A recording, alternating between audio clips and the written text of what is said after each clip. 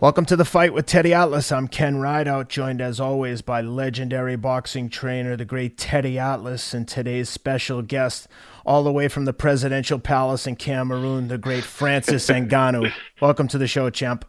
Okay. How are you doing, Ken? Good. Very nice to have you. Thank you. Nice to be here too. Hi, Francis. How are you? Hey, Teddy. How are you doing? I'm good. It's nice to see you. Nice to hear from you, sir. It's an honor. How is everything in your home there in Cameroon? How's everything going there? Everything is good. You know, it's peaceful. I'm here, like, enjoying my family. We've been, like, doing the family reunion for, like, the past 2 weeks, each weekend. And it has been awesome because it's an opportunity to meet different family, different member of the family, and to see those one that you know them already, and to have to talk, you know, to greet, enjoy, take news, and follow up with what's going on in their life. I know that you've used your success to help the people of Cameroon in the village where you were born and raised. You started a foundation that has built a gym there, that is equipping a gym, that is basically giving children of that small village in Cameroon an opportunity to dream a dream like you, and to be like you, and to have an opportunity to reach things that they might not have had an opportunity to reach before, or to believe that they could reach, because all reach starts with belief. Can you talk about that? I think it's great work. I think it makes you special. First of all, I'm very flattered that you said such a great thing about it. But, you know, it's just like, you know, I grew up here, and I always loved combat sport. And I was, since I was kid, I was expecting somebody to maybe come here and build a gym, or so I can train, since I knew that was my dream, and that's what I wanted to do. But I never had that opportunity. And then as soon as I get the chance, when I was in France, I started to think about it, and, you know, I started to put a piece of things together to build a gym. Then after that, I realized that there's a lot of needy out here. So it's not just about like one gym and that's it. That's why we build it under the foundation, and because we are expected to build many gyms under the foundation, so we can allow those kids not not just to, like, maybe become athlete or martial art artist, but it's just like a personal development, you know, like growing up in a small place like this, a small village. Many people lose hope, and they don't believe about anything, because it seems to be too far, and very quick they just drop their hands and give up their dream, and give up their dream. So I think that building the foundation, like the facility as we build, and keep running it, will give more hope to other kids. Maybe not just to be an athlete, but just to, like, to teach them about life, to make them know that even when you take a punch and you went down the floor, when you take a knockdown, it's not game over. You know, you can come back from the knockdown and win the fight. And even though you don't win the fight after the knockdown, when you get up after a knockdown, and at the end, even when your opponent wins the fight, you have this personal satisfaction inside you. Like, it's something that you cannot explain. You're so happy, you cannot explain, because you're just so happy, even if you lost, but you're just so happy to not give up, because it took you a lot of courage to get up when you was down and your opponent was there ready to knock you down again, and you was down feeling really bad. The best, I mean, the most comfort situation would have been to stay down, but you keep standing up. So at that point, you're happy about yourself. And the same thing goes with the life, I mean, I think in the life, just the succeed is like a matter of hope. As somebody who has hope will never be poor. Somebody who believes in himself will never be poor, even if he doesn't have money in the bank or in the pocket. Even if he has a debt, but this guy will never be poor with this, because self-believing and hope, I think for me, is the fundamental of wealthy. I agree with you 100%. Yeah, so that's why we are working on this project, and as much as it goes, I mean, he get me excited and more committed. So, like for now, we have like a charity. I have a charity event that I'm organizing with some comedian out here. We're gonna fight, like but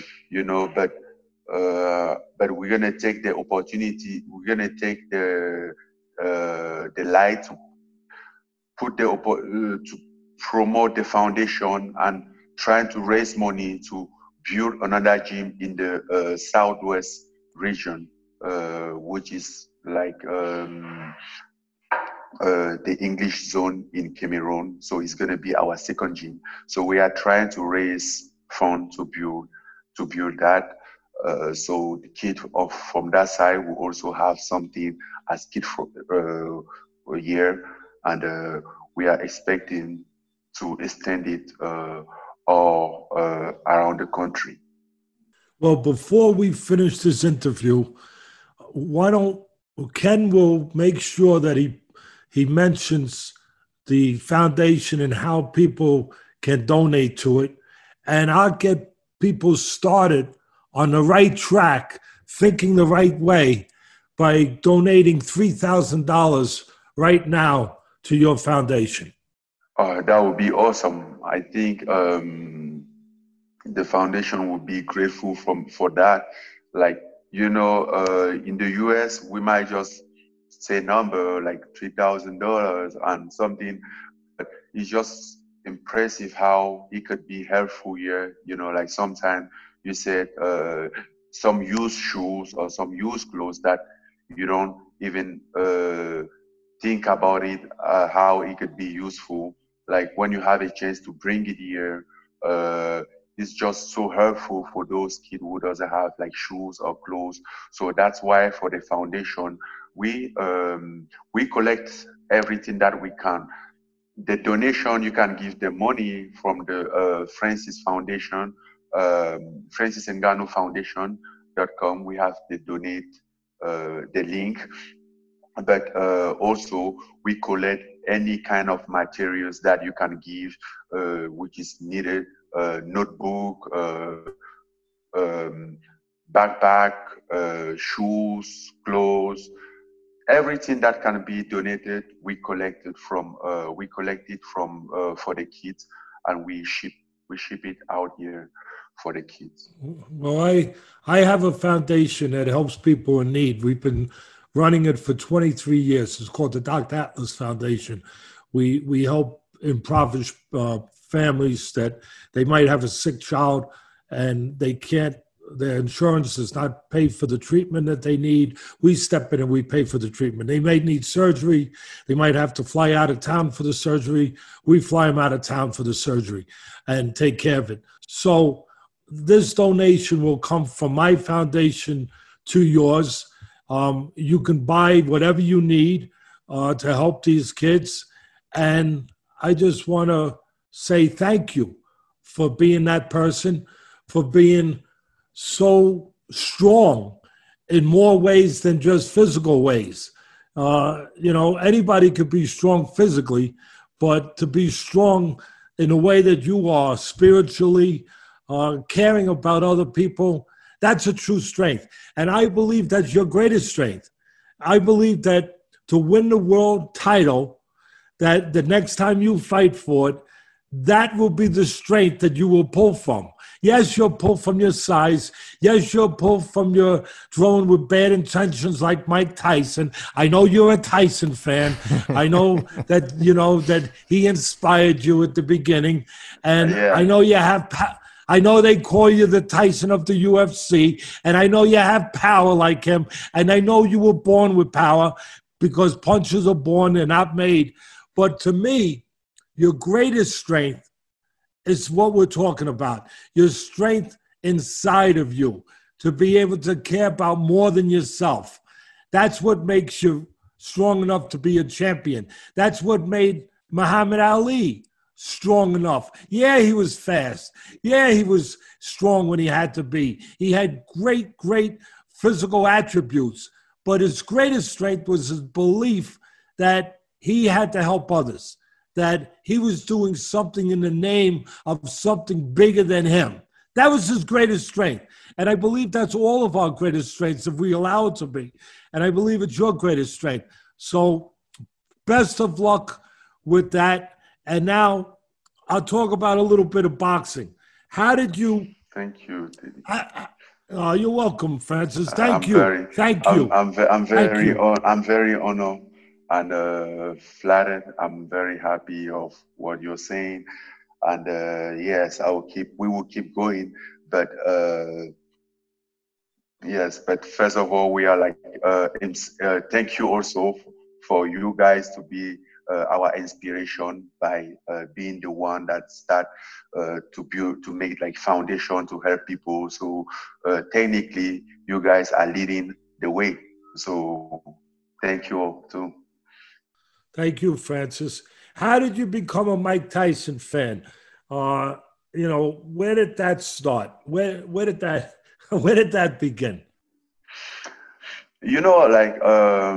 I remember I was like kids by the early 90s, and then I was hearing they were talking about Mike Tyson, but I didn't know Mike Tyson. I was a kid, and we didn't have TV as we were very poor, and I could a year can go by without us watching TV. So I couldn't follow that up. But I heard about him a lot because I was very interested about everything, which is like movie and fighting. But I didn't have the opportunity, and I keep dreaming, believing until I was like 22 years old. And I went to the gym. I stopped everything that I was doing. And then I found a gym I moved to another city to start a boxing.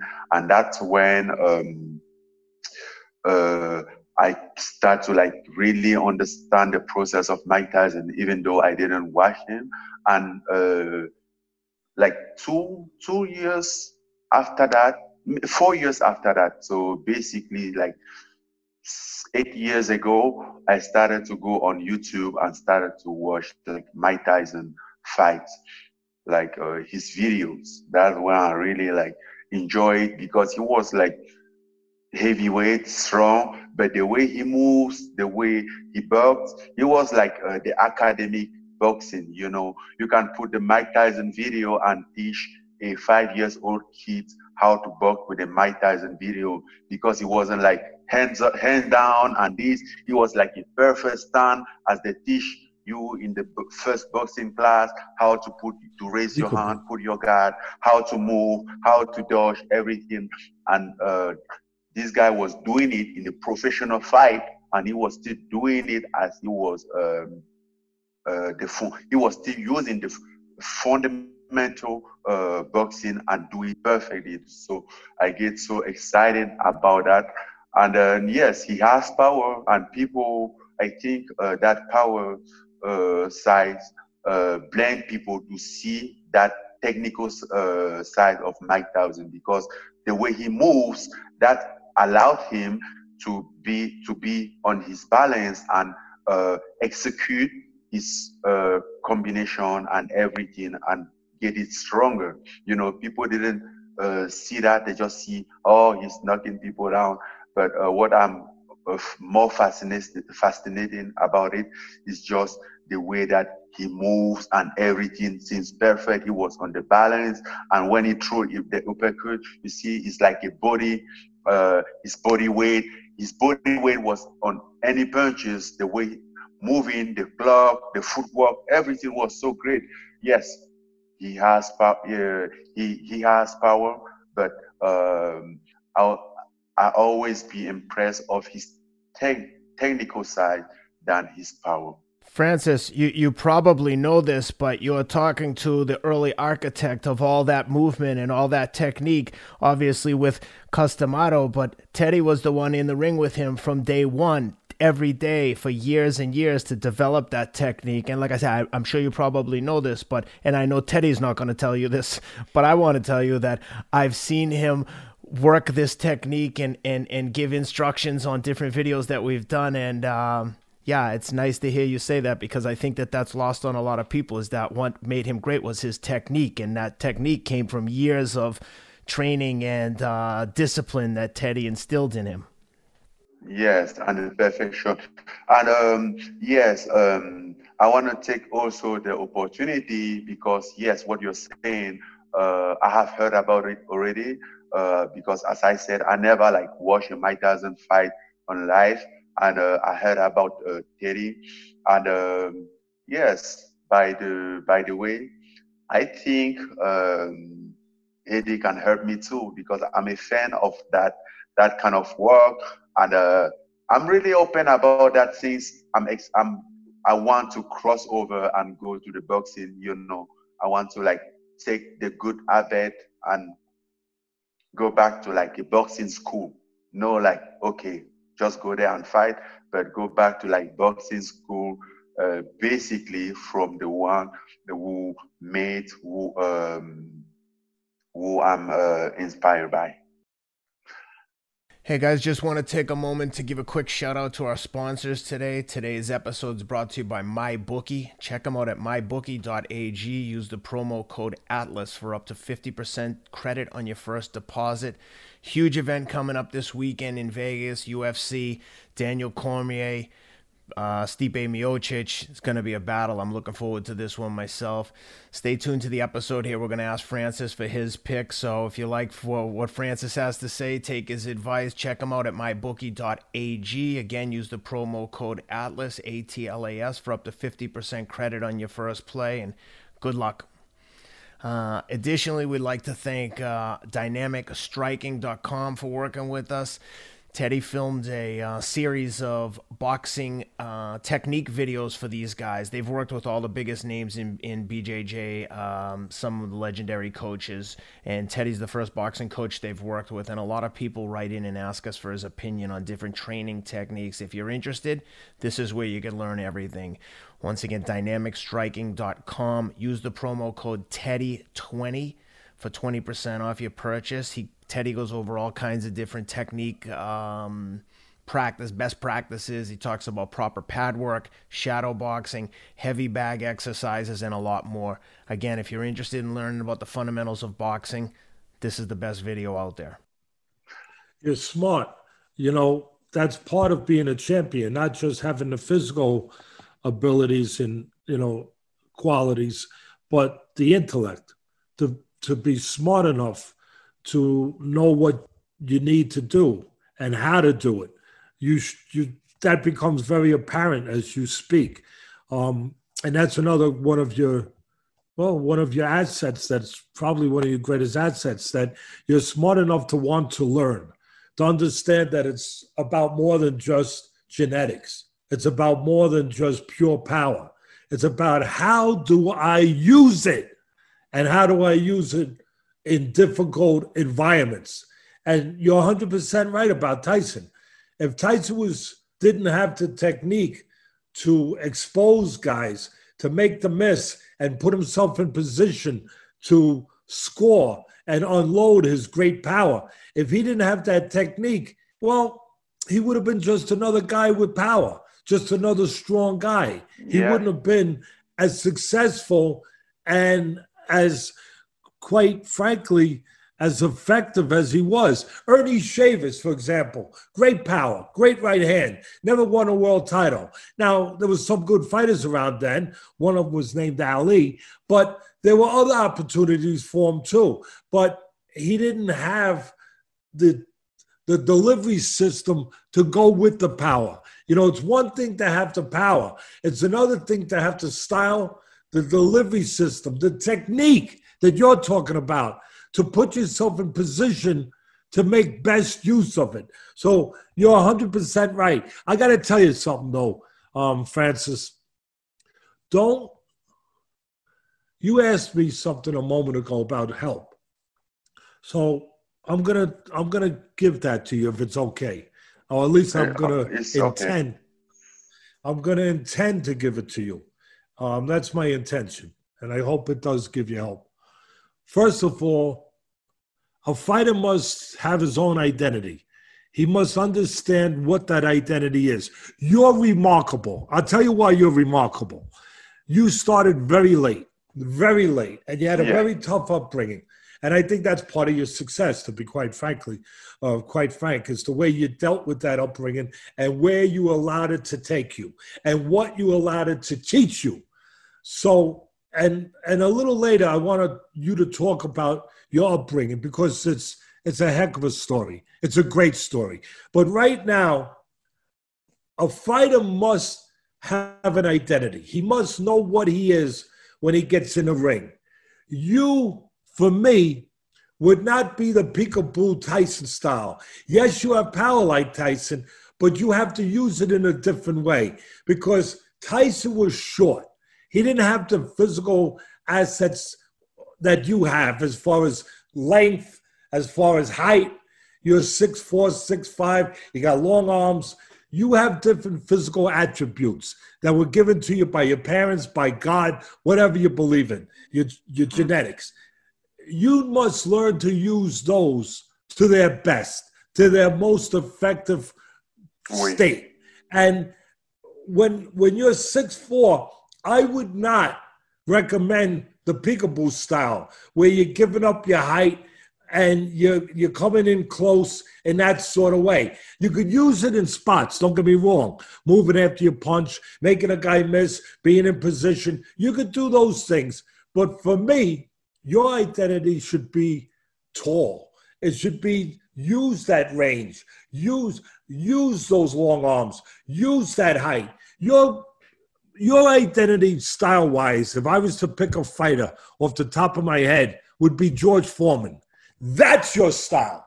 To keep the guy at the end of your punches, to make it impossible for them to close distance. What are they going to try to do? That's what you have to understand. A tall guy like you, they're not going to stand up to your power. They're going to try to get in low to your legs, take you on the floor, take you to another place, take you to the grappling, to that place. So you want to be George Foreman. You want to keep them on the outside, where you make it very difficult for them to get in. For them to get in, they have to go to a very difficult neighborhood and maybe get hurt, get mugged going through that neighborhood. You know, sometimes you go through a bad neighborhood and it's dangerous. You could get mugged by somebody. That's your style, is to keep them on the outside and not allow guys to make real estate. Charge them for real estate. Instead of charging dollars, you charge punches. For every foot that they're trying to make on you, you charge them 4 punches. That's a big price. That's a price that most of them can't afford. They can't afford to get hit with 4 punches by you. And also, develop an uppercut. I know you're working on it, don't get me wrong, but develop an uppercut, because as they try to come close, they're going to make themselves vulnerable to that punch, because they're going to lean to get close. And the uppercut can be very effective, just like it was for George Foreman against Joe Frazier, a shorter, aggressive fighter who never got a chance to get close to do what he wanted to do. So for me, that's your identity. And I would say from watching one of your tapes that when you're aggressive, and you're getting plenty of opportunities now to be aggressive. Why? Because you have power. You have a reputation. Because most of the fighters now, they know that your power, they know what it is. So in a lot of cases, they're going to move away from your power. So you're going to get opportunities to be aggressive. But you have to be aggressive in an efficient way, an effective way, a proper way, a smart way. You let your upper body sometimes get ahead of your legs. I noticed that. Now, don't get me wrong. You still got results. You still knocked the guy out because he went straight back, you followed him, and you caught him. But sometimes when you go after them, you got to be a little more under control. And you got to make sure your legs are there. You got to make sure that the legs are there, that your upper body doesn't get ahead of your legs, that your legs are with you so that you can deliver the package of punches. You don't want to throw packages outside from the window of a car while the car's moving, because you're not going to get the packages where you want to get them. Well, it's the same things with punches. As the car's moving, as your body's moving, you don't want to throw the punches from outside the car. You want to make sure that the car is there. You want to make sure, again, that your legs are there. When you're coming forward, your upper body does not get ahead of your legs, where you lose your balance, you lose your position, you lose your accuracy. You want to be balanced. You want to be in position. There was a fighter, Joe Louis. He was a great fighter. He was always balanced. He was a heavyweight champ of the world. He was always in position. He was never out of position because his legs were there before his upper body. For me, Francis, work on when you do come forward, make sure your legs are underneath you. Do not allow the upper body to get ahead of the legs. You need your legs underneath you. Then you can use your power. Then you can throw those punches consistently instead of throwing one or two, and then maybe you're out of position and the guy can take advantage of you then and get to you. You want to be balanced. You want to be efficient, effective. So for me, it would start with when you come forward, make sure your legs are there, not your upper body ahead of your legs. And make sure you tighten the punches up a little bit, that they're straight and just a little bit more shorter. So you have more control over them, more accuracy. And again, if you miss, and we all miss, you're not going to lose your position. You're not going to give the other guy an opportunity to counter you, to take advantage of you, to have you out of position. Does that make sense to you? Yeah. I truly appreciate that. I understand that. And basically on my last fight, as I said, I won the fight, but there were a lot of mistakes on that fight, which is when I watched the tape again, and that wasn't a good fight for me, even though I had a win, but in general, it wasn't a good fight. It was a very good fight for you. I'll tell you why. Number one, you got a good result. Number two, what you're saying right now, you're smart enough to learn from it. It gave you an opportunity to correct something that's wrong. And that's a great fight. That's a great fight. That means that fight, not only did you win, it gave you an opportunity to learn, to know what you need to do better before it's too late. That's a great fight for you. Yeah. See it that way. Yes, that's true. Francis, speaking of the last fight, I've noticed that you've used the uncrowned champ hashtag on your Instagram posts. Have you been promised a shot at the title next? And if not, what is next? And then I want to talk to you about this upcoming fight with Stipe Miocic and Daniel Cormier. Yes, so it's not official, but the promise to give me the title fight after Stipe and DC. So I'm gonna wait to see after this weekend. We're gonna see what's going on, you know. So we just have 5 days, and then we will be settled and know what next. For our friends at MyBookie, who's a big sponsor of the show, everyone will want to know before they make their wagers on mybookie.ag. Use the promo code ATLAS for 50% credit on your first deposit. Who do you think's going to win that fight and why? Honestly, it's a very tough fight because the one is one on one, and then even though Stipe won the second fight, he was getting beat up by Daniel Cormier.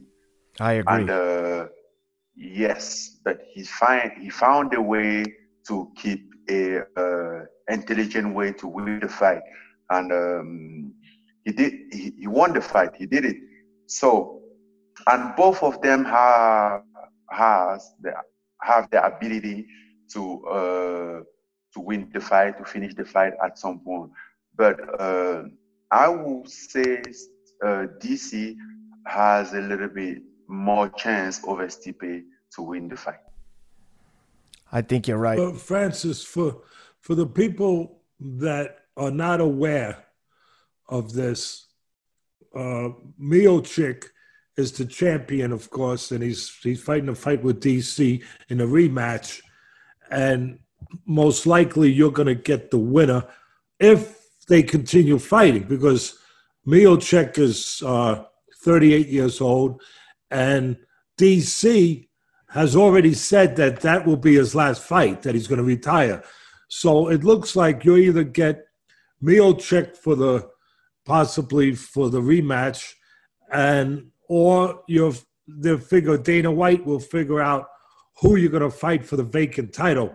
But you had won 10 straight fights, and then you lost for the world title to Miocic. You lost a decision. Yeah. Tell me, that fight affected you a lot, because after that fight, you lost another fight, a fight where there wasn't much action. You weren't yourself. You weren't letting your hands go. You weren't as aggressive. Either one of you in the fight was. And then you got back on a 4-fight win streak, which you're on now. But I know this business, knowing fight business, that fight with Miocic, who was much more experienced than you, it affected you. Tell me about that fight, and tell me what that fight did for you, what you've learned from that fight. You know, after that fight, the same night at the press conference, I remember I said this, I learned more in one night than I have learned in 4 years practicing this sport. That was my first time ever to go like 3 rounds, not only 3 rounds, but 5 rounds in the fight. After winning 10 fights straight, I don't know. I think I underestimate Stipe, you know, which is a huge mistake, because I never underestimate my opponent until that fight, but I did it, and the outcome didn't prove me. The outcome proved me wrong to do it. But for the experience, I've learned a lot from that fight, and than any other fight. Then after that fight, I think I was so concerned about some aspect that I didn't know, some mistake that I did on the Stipe fight. So that's what happened in the Lewis fight. I went there and then I was telling myself, stay patient because on the Stipe fight I rushed too much. But I didn't find the balance of patience and rushing, but I went to another extremity, instead of like trying to mix it a little bit aggressivity and patient, I've been too much patient. So I wasn't there to fight. I wasn't there to fight Lewis. I was still fighting Stipe in my mind. I was still dealing with the Stipe fight because I was telling myself, be patient. You have time. You have time. You're gonna have the opportunity. You're gonna have the opportunity. I was even surprised at the end of the fight. I was like, okay, that's it. Is it over? Because I thought I have time, and I didn't see time fly uh, flies by, and so I understood that I have to mix it from patience and aggressivity, trying to throw something, try to stay busy, uh, not throwing myself, not moving my upper body ahead of my foot or something like that. So exactly what you were talking about, but still stay active, still try to throw punches. So that's what happened. And then after the Lewis fight, I understood that. Then for the next fight, I just went there to say, okay, you know what? I have rushed and didn't get a right outcome. I have slow down to be patient and didn't have it right outcome. So why don't I just fight as I used to fight? And I was there like, okay, to accept what happened to happen because first I was more concerned about me losing a fight than to fight, you know. So for the next fight, I'm like, okay, what happens. I can lose a fight, but I have to fight and fight properly, and that's how I won the next fight and the next fight, and here we are.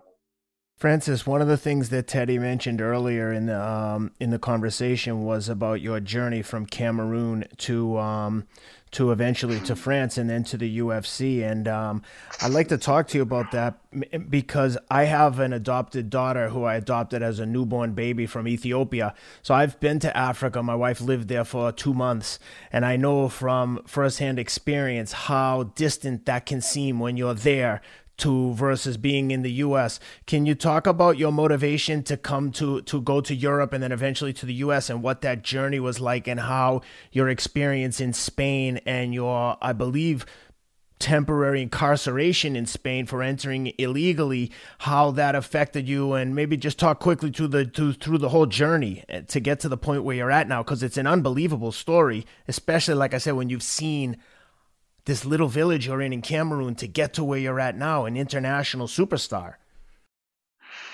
Yes, I was like 26 years old. Like when I understood that there is no chance for me out here in Cameroon, then I decided to find my opportunity somewhere. Um, so I left and I went country after country, from Morocco, from Cameroon to Nigeria, Nigeria to Morocco, to Niger, from Niger to Algeria, uh, by through the Sahara desert. So and from Algeria now to Morocco. That I spent 1 year in Morocco trying to cross the trying to cross the continent to go to Europe, and that was a hell of 1 year because I made a lot of attempts who didn't work, and you know, it was just like being in hell. We've been in some situation that at some point you didn't care as much even about your life.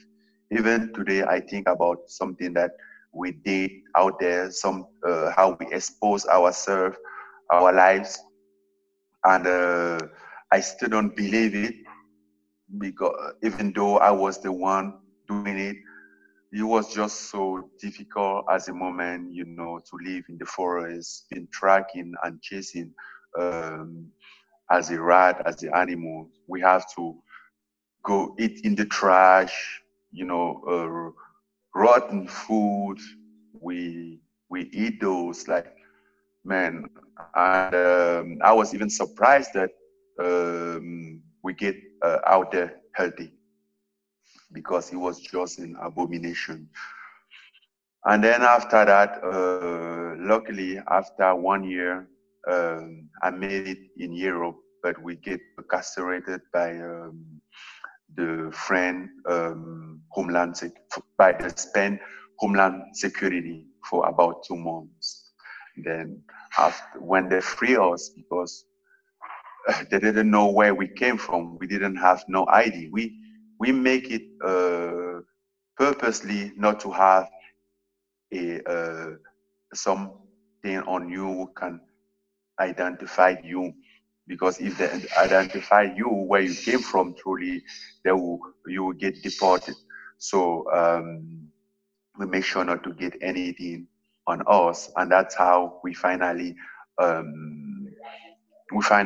make it in Spain. And after 2 months, they free us, and I went in Paris, which I didn't know nobody there, and didn't have no money. But by the time, I was just so excited and happy, because I was just free. I just get free in Europe, to be like in Europe, that I wanted for so long, and that I can have the opportunity that I always needed. So yes, in Paris, I found a parking lot, who was my new home, my first home in Europe, for a few months before having friends who helped me. But the controversial thing is, like, when I was sleeping in the parking lot, sometimes thinking about it, it seems like very tough, very difficult as a situation. But at that moment, I didn't feel it as a tough situation, because I was so happy. I was so excited for the new opportunity that I had. I was like, okay, here we are. This is the land of opportunity. This is what I always wanted, just an opportunity. I was so excited and happy the way that people that I met would tell me that, hey man, calm down, don't over expect, because you might get disappointed. You know, uh, Paris is not, I mean, Europe in general is not just like a paradise that everything, you just get everything for free. And that's, I always tell them, I never expect that I will find somewhere and on earth, and it will just be like a heaven on earth. I mean, but I believe that with with opportunity, I can create my own little paradise. And and there was always like, well, whatever, we just warn you, so just be aware. But I was just so excited from that moment. And the next day, I found a gym, and I went straight up. I told them the truth. I said, listen, I just came here. I don't have no money. I can't afford the membership. I can't pay for nothing. I don't have no money, not even a place to sleep. But I'm not asking for that. I just want a place that I can keep training, because I want to be a world champion. And, it was kind of like, for some people, it seems like that was kind of like cocky. They have been there for 10 years trying to be a world champion, and never made it. And you just came from nowhere and you want to be a world champion. They are not worth it. Like, they are not working enough to become a world champion. But I was just explaining my excitement, my yes, my excitement. But however, I still go. They still gave me credit because, okay, they say yes, 6 foot guy about 250 or 60 pounds by then, 250 pounds. I mean, let's see what he gets. And that's how they allowed me to train there for free. And things, I didn't know MMA by the time. And yes, after 2 weeks, they started talking to me about MMA, and I wasn't even interested about MMA. But somehow things keep going on, and I even changed the gym, and I went to some gym who was like specialized in MMA. And 2 years after, after that, I found myself with the UFC contract, and that was the beginning of everything. Hey, Francis. Yes, Diddy. Can we clone you and make about 1 million of you and bring you over to this country? Because what you just said, and I'm being so sincere about this, what you just said, so many people should hear that.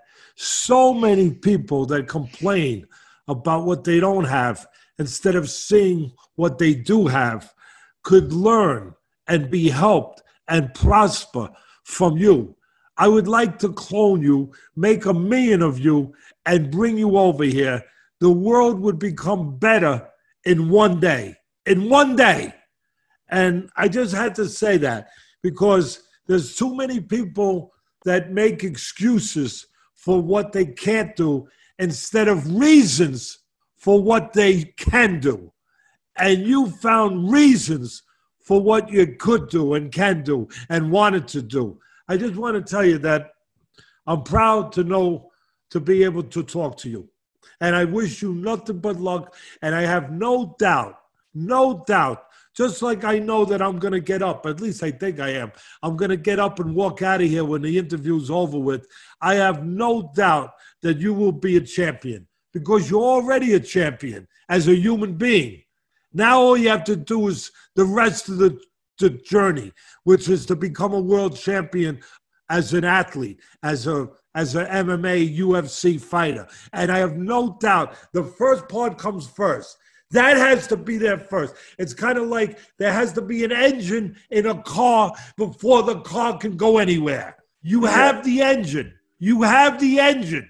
The engine's there. All you have to do now is drive the car. You're going to be a world champion. Thank you, Diddy. I will do whatever you want, the interview and everything. But yes, that's also the philosophy that I have adopted. I mean, like when you get from some point to some point, on the way, you understand many things, which is one of the things that I have to understand in life. In my journey is that, the richest person is not the person who have a lot of money, a lot of belonging, a lot of staff, houses, real estate, or investment. But because you can see some people who has like million or billion, but they are still poor in their mind. As long as they don't realize, as long as they don't have a wisdom to appreciate what they have, they will keep tracking, following what they don't have, and they don't give time to what they have, and they don't even enjoy it and appreciate it. And that's how even the poor person, which is what I used to be, like I always like to make it not too difficult for me. I always find a way to like appreciate, to find something that I have, to appreciate it. And that always helped me to feel like I'm not poor. So, I mean, I always keep my heads up, my shins up, face up, and like move my chest, like, okay, we're gonna make it. Even sometimes I didn't have money, but I never bend my chin down, because I always find something that I have, um, instead of count something that I don't have, because whatever you have, there's too many things that you don't have. And whatever you need, there's too many things that you have. So it's just a matter of like a glass of wine, half full and half empty. Francis, you mentioned earlier that you would like to try your hand at professional boxing. Is that something that you've seriously contemplated, and could you see yourself making the move full time, or maybe just for one off here and there, like a Conor McGregor type? No, not like a Conor McGregor type. I'm expecting to like maybe do some few fight in a boxing, like real crossover as a boxing, because as a boxer, because that was my first dream even before I discovered what was MMA. I discovered what this MMA like 7 years ago, but I grew up for like over 20 years with a boxing dream in my heart. So it's kind of like very hard to throw away a dream like that. I think it's one of my achievements uh, to cross over for myself. Obviously, I will go for what is best from boxing, which is like the world title, but uh, just for my personal satisfaction, for my childhood dream, I want to accomplish a dream of becoming a boxer as Mike Tyson. How much time do you spend now between boxing and grappling? Like what as a percentage? Is it 50-50 or what is it? The breakout of time, he's gonna be like 50-50. But I have to point out something here, because the boxing that we do in MMA is not the same boxing that they're gonna do in the boxing match. Right. We Yes. even our boxing is set up to fight somebody. We're gonna try to take you down, so you always keep your hand down. You never raise your hand up all the way up to your chin or your ear or something like that, because you at the meantime you're gonna strike, but you're gonna get ready for the takedown, or to stop a kick, or to kick yourself, or to take down yourself. So it's not the same posture, it's not the same setup, because like the professional boxing takes a lot of technique and precision than MMA boxing. Like I remember when I started boxing, like I could we could have like spent uh, 30 minutes or 1 hour just to work on how you move, how you raise your hand, how you uh, uh, block a body shot or something. A little thing, we will work on it for hours and hours. But in MMA, we don't do that kind of stuff. We have a lot of things to do, and we kind of like break it down like this, nothing very precise. So even though in MMA, boxing is included in MMA, we can, I know for fact that the MMA boxing is not enough to like compare to the professional boxing, which is a very specific work. And even when I'm gonna cross over, it's gonna take me like it's gonna take me a long time, many months, maybe 1 year, to like go back to the basic and work on my boxing, because it's two different things. It might be like just find how to knock somebody out, to beat somebody, but it's a different setup.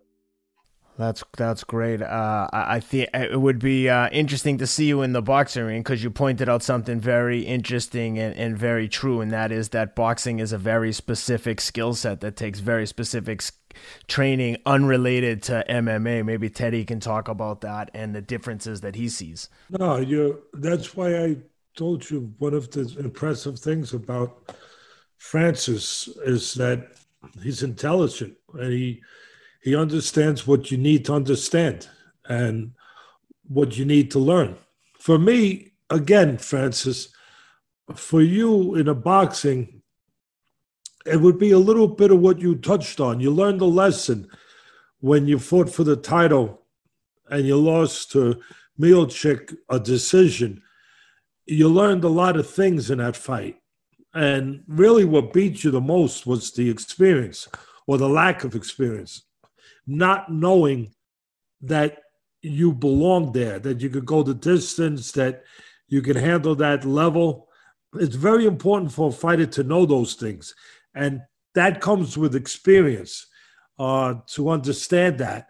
But in the next fight, the fight with Lewis, as you said, very honestly, you were waiting too much. That's what we say in boxing. You're waiting too much. You're not getting off. And it was because, again, your intelligence. You knew what you did wrong. You didn't know how to correct it yet, but you knew that what you didn't want to do. You didn't want to reach in. You didn't want to expose yourself. You didn't want to get sloppy. You didn't want to get out of position. So the only way you knew how to do that and control that from happening was to be patient, was to wait and to, and the only problem was you were too patient because you didn't couple the know-how with the experience of at least acknowledgement and understanding that you had to be patient. But really what you had to be was under control. Now you learn it's not so much about patience. You can still throw punches, but you have to throw them under control. You have to throw them at the right time. You have to throw them with the right balance. You have to throw them from the right distance. You have to throw them in the right position. And for me, that's what you need to concentrate on is, again, the George Foreman style, where your feet are set, you draw a line in the sand. Instead of the sand, it's in the canvas. You draw a line. You don't let the guys come past that line, and you're ready to punch. You use a jab. Your jab should be like a phone pole. It should be like a phone pole where it comes out straight and hard, and it disrupts guys. It hurts guys. It gets the respect of guys, just like George Foreman's did. It discombobulates people. Your jab should be like that, where you control range, you establish distance, and you set up your other punches. And it takes care of defense to a certain extent too. And where you're always set to punch, where you're not falling in, as we said earlier, where your upper body does not get ahead of your legs, where you're able to always be in a proper position. So guys don't get you out of position, where now they can get into you, they can get into your legs. And I would say that you want to be able to, with your striking, keep the guys outside so that they can't get into your legs. They can't get on the floor. If you get on the floor, you did your practice with your grappling, as you just told Ken. You did your practice with your jiu-jitsu. You did your practice with the wrestling so you could deal with it. But you should try to avoid going down there. And part of that is to control range where guys can't get into your legs. And if they do, they pay a price, a big price, a heavy price. Maybe a price with that uppercut. And one other thing, I saw a little video of you doing some of these Tyson punches. And not bad. Power, pretty good snap with your shoulder. You're throwing with bad intentions. The only thing I would say, you were throwing the uppercut. You were throwing the punch to the body and then the uppercut. The only thing I would say to you is two things. Get underneath it a little more. So it's not the arm, it's the shoulder. So you get underneath it a little more. Bang! It's all shoulder. Bump, bump, not arm, and your legs. Bend a little bit. I used to say to the fighters, Francis, I want you to use the floor. What do you mean, Teddy? I want you to use the floor. I want you to hit the guy with the floor. I know you can't pick up the floor and hit him, but you grab the floor with your legs. You bend your legs, and you become part of the floor. And the floor becomes part of your power. And from the floor, from your legs, you grab the power, and the punch gets driven up. Whoa! Bang! right from the floor with your legs underneath you. That's where you get the full power. Obviously, you get a snap in your shoulder, you get a pivot in your waist. You talked about it earlier. You get a rotation where you pivot in your waist, where the power can be shifted to where it needs to be shifted. This way you get the weight into the punch without losing position, but you grab the floor. You get underneath, you bend those legs a little bit, wow, right from the floor. And you knock the guy out. Wow. You ready to go? What a passion. What a passion. I'm talking to a guy with passion. I'm talking to a guy who lives his life with passion. That's why you are where you are, because of passion, because of hope, because of belief. Your belief gives hope, and it gives hope to a lot of people. Just by doing this conversation, you're going to give hope and belief to a lot of people. Thank you, Diddy. Thank you very much. Hey, Francis, another video that we saw recently of you was Ryan Garcia, who was our last guest on this show. I saw him throwing some body punches on you with your Gymshark body armor on, and I'm curious to know, I see some people can't take those shots, but you almost seem to like brush him off, like, let me know when you're going to start. How was his power for a little guy? Listen, we love Ryan Garcia. Where he's a good kid. He knows how to behave like a human being, not just a fighter. He's a young kid. He's only going to get better. I think he'll win a world title. He's a smart kid. He's been brought up right. He's a terrific kid. But come on, you must have been like, there's mosquitoes in here. There's like. Yes, I'm almost. Somebody left the window open. Yes, I'm almost twice his weight. So, and he's very powerful for his weight class. For a mosquito. Yes, but I'm almost twice his weight. So yes, I used to like heavy shot. Well, in that video, all I could think was, there's a lot of talent in that video between you and him. You guys are both at the top of your crafts.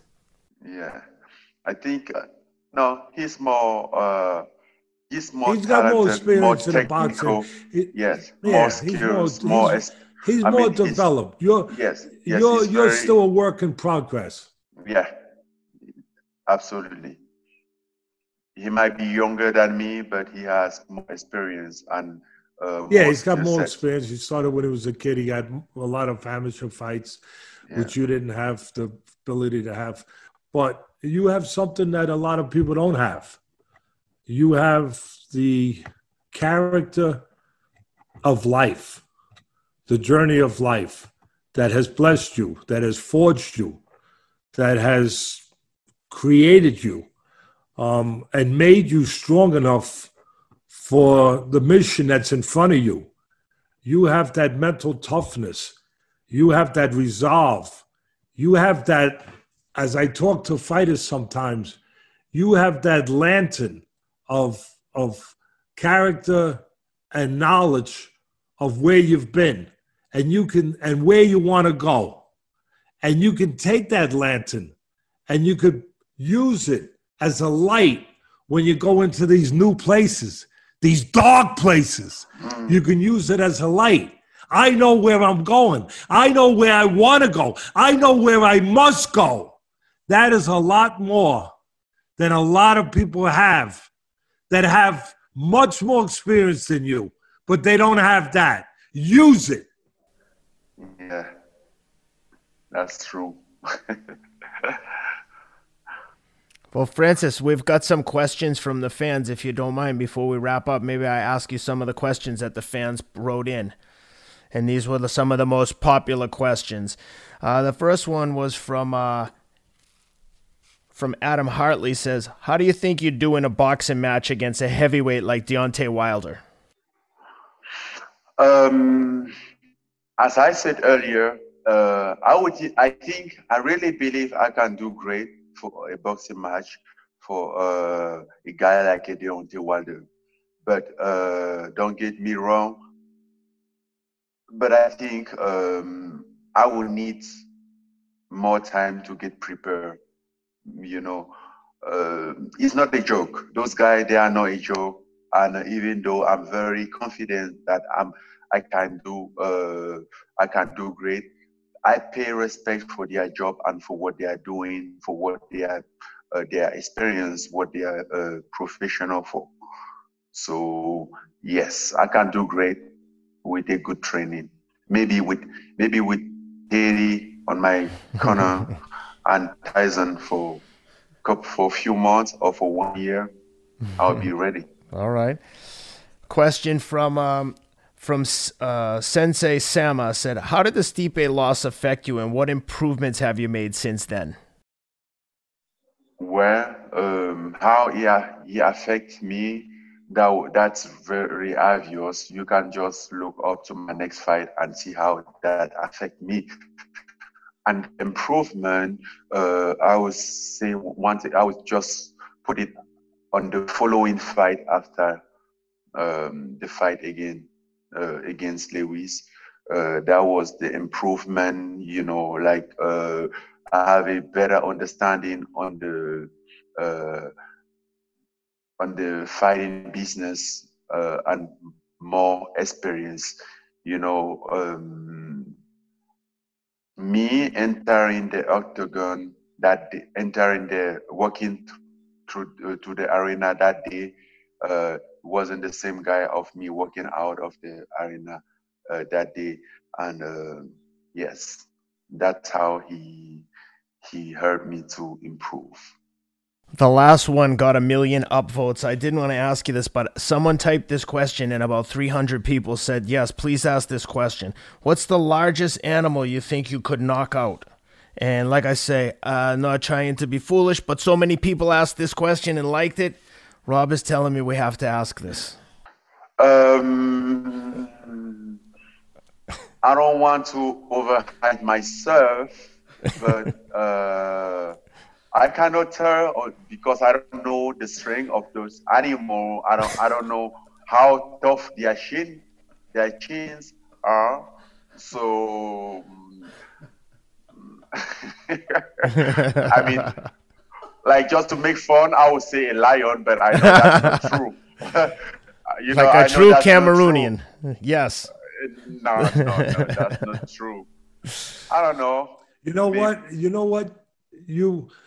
Muhammad Ali used to turn the fighters into he would name them after animals.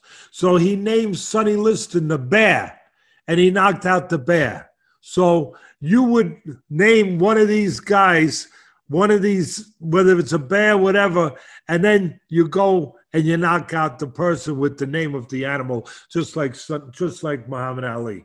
I think that's the best way. Yes. Okay, that way, I think I could knock out any type of animal in that way. Yes, but for the real way, it's kind of tough to say. How about a bear without claws? We take the claws off because it's not fair. You don't have claws. So we take the claws off, we put gloves on them, and then with you boxing with the abilities that you're learning, I think you have a good shot to land one on the bear. The only thing that I don't know is the same thing you don't know. I just don't know how good a chin the bears have. That's the problem. That's all the problem. That's the biggest question, Francis, is how good a chin, Guys, another quick pause here to give a shout out to the guys at dynamicstriking.com. They've been a great partner for us. Teddy filmed a series of tutorials with them, boxing tutorials. He goes over, like I said earlier, a number of different techniques, including proper pad work, shadow boxing, heavy bag exercises, and tons more. Again, if you're interested in learning from the master, this is the best place to get that education, short of training with Teddy himself. And if you can get him to do that with you, good luck. But in the meantime, you can check out dynamicstriking.com. Again, use the promo code TEDDY20 for 20% off your purchase. Well, Francis, I know it's getting late. I know it's getting late in Cameroon, and we want to be sensitive to your time. And before I forget, I just want to remind people, if they like what Francis has had to say, and I'm sure they will, you can check out the FrancisNgannouFoundation.org, and we'll link to that on our show notes, and we'll put it in the YouTube and the podcast notes. But I want to make sure I mention that. And for Teddy's foundation, you can go to the DrAtlasFoundation.org. Both great causes that help a lot of great people. I just wanted to get that in. I didn't want to tell you we were signing off, but I want to be sensitive. I know it's late in Cameroon, and we appreciate you taking the time to speak with us. And Teddy, do you have anything else for Francis? No, just that the check that I pledged from our foundation, we'll send it out tomorrow. It'll be sent out. Rob will give me all the information, and we'll send it out to your foundation to help you with the cause of what you're doing, which is a great, great, great cause over there. I just want to say, just keep being the person that you are. That's your greatest strength. And I have no doubt that you will be a world champion, but a world champion that represents the best things in life, that represents to people that you can do anything if you're willing to pay the price. If you have the belief behind your hope, you can do anything. It doesn't matter where you come from. It doesn't matter how many times you've been on the floor in life. It doesn't matter how unfair life has been to you, that you can make life fair just by having the character to face the things without making excuses, but instead having reasons to do what you want to do. And you're a great example. You're a humble, good person. You're as big and strong as hell.